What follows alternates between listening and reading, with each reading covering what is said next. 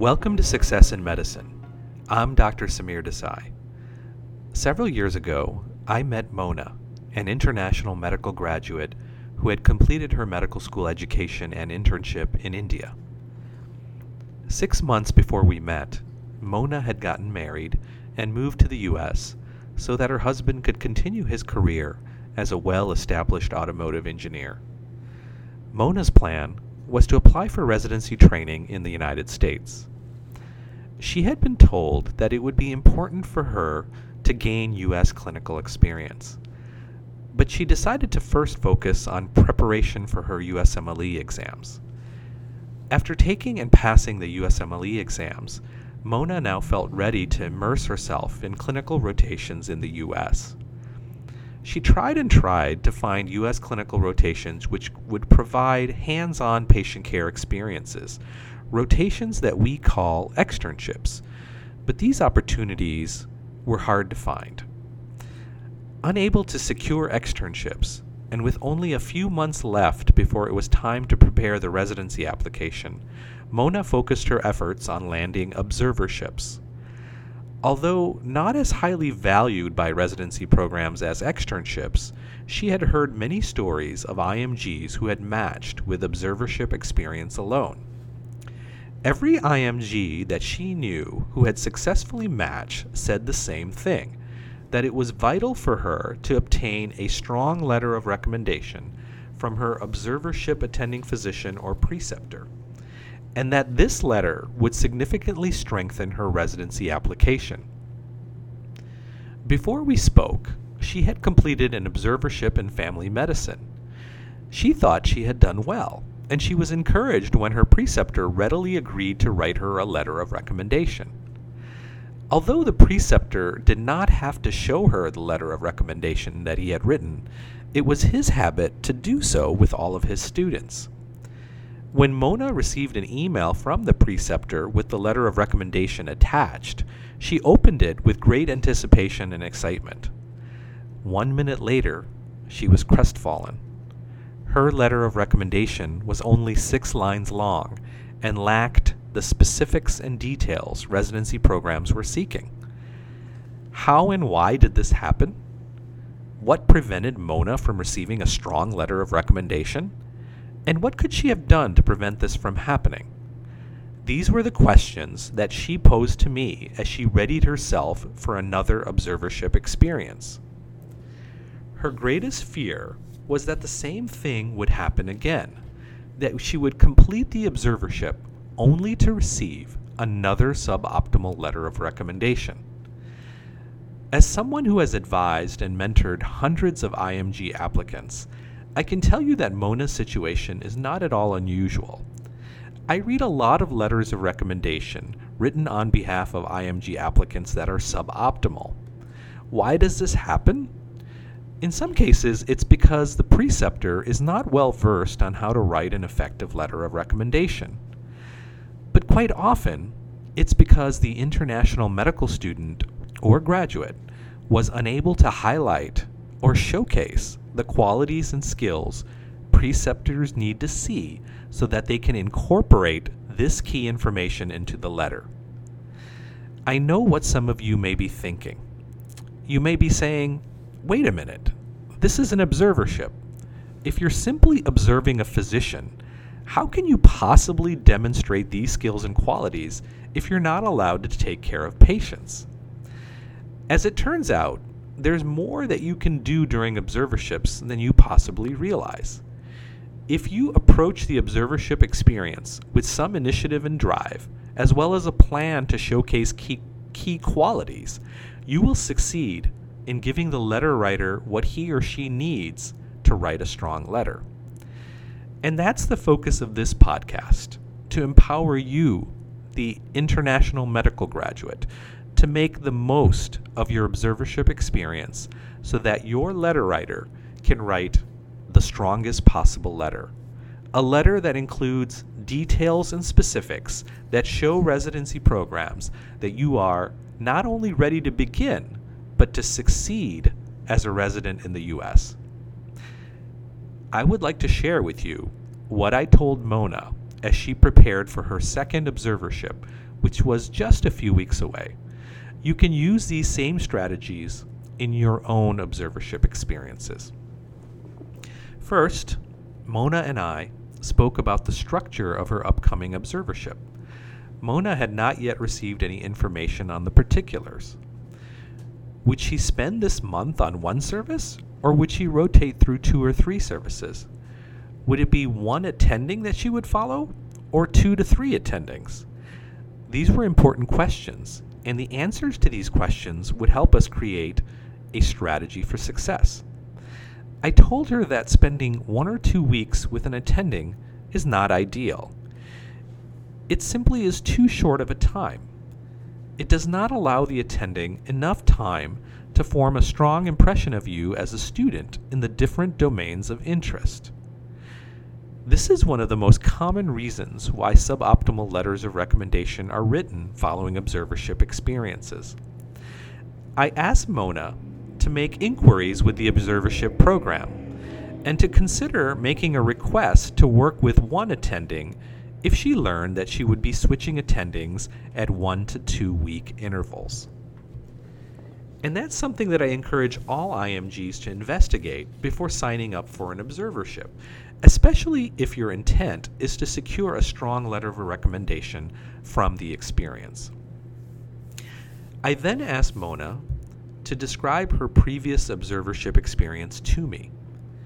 In listening to her speak about her prior experience, it quickly became apparent to me that Mona had demonstrated many of the qualities that residency programs seek.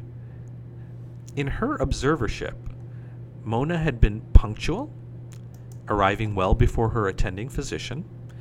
Mona had been respectful and friendly with all team members and staff.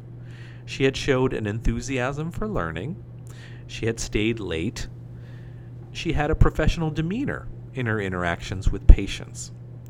And her letter writer had included all of this in the 6-line letter of recommendation that he had written. Missing from this letter, however, was any mention of communication skills, something that is very important to residency programs. When I asked Mona why she thought there was no mention of communication skills, she told me that she did not present any cases, and that the reason for that was that she was not allowed to interview patients. I explained to Mona that not being allowed to interview patients does not mean that you can't present cases. After all, you'll be in the room with your attending physician during the patient encounter. You'll hear what he hears. Why not take the initiative to present the case to the preceptor following the encounter? Had Mona done this, she would have been able to show her preceptor that she had the ability to present patients succinctly, clearly, and accurately. She could have shown the preceptor her well-reasoned assessment and plan. All of this could then have been placed in her letter of recommendation. Now, what do you do if your preceptor doesn't ask you to present cases? In this situation, you have to take some initiative. After you form a connection with your preceptor, you can ask him or her if it would be okay to present cases to them. You can tell them that this would be a great practice for you and that you could really benefit from their feedback. Generally, what will happen in this situation is that the preceptor will say yes to your gentle request. For the sake of time in the clinic or during rounds, you may not be able to present after every encounter, but some opportunities will be given to you. So this is the first point that I would like to highlight: the importance of presenting patients during your observership and how a little bit of initiative can help you secure an opportunity to do so. What else did I ask Mona? I asked her if she wrote any chart notes. Mona again said that the observership did not allow her to write patient notes. What I told Mona was that, yes, she couldn't write official notes in the chart, but that there was nothing stopping her from taking a piece of paper and writing her own chart notes.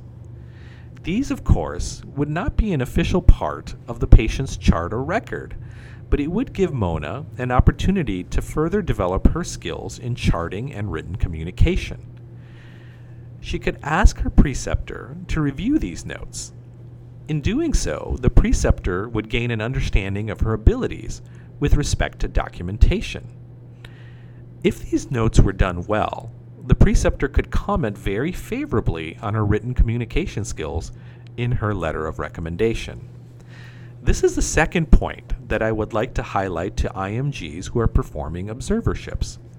Although you may not be allowed to document patient encounters in the chart, don't let that stop you from writing your own notes and having them reviewed by your preceptor. You may just find that your preceptor includes your abilities in this very important area in your letter of recommendation. But remember, before you do so, you should check in with your preceptor to make sure that this is okay. I asked Mona one last thing, and that was whether she had had an opportunity to present topics or to do literature searches on difficult issues that came up during the observership. She mentioned that she hadn't. Her preceptor had never asked her to do so. I explained to Mona that you don't have to be asked to do this. In a 1-month rotation, there will be times when the attending physician or preceptor will be challenged by a particular patient situation or issue. Perhaps it's an herbal medication that he's not at all familiar with, a rare disease that she seldom encounters, a new medication that he does not use. These are great opportunities for an IMG to research the issue using PubMed or another resource, and then to report back to the attending physician on what is discovered. What do you prove by taking the initiative to do this? You prove that you are someone with initiative and drive, someone who is committed to excellence in patient care, someone who is a team player, and someone who has the desire to expand their knowledge base.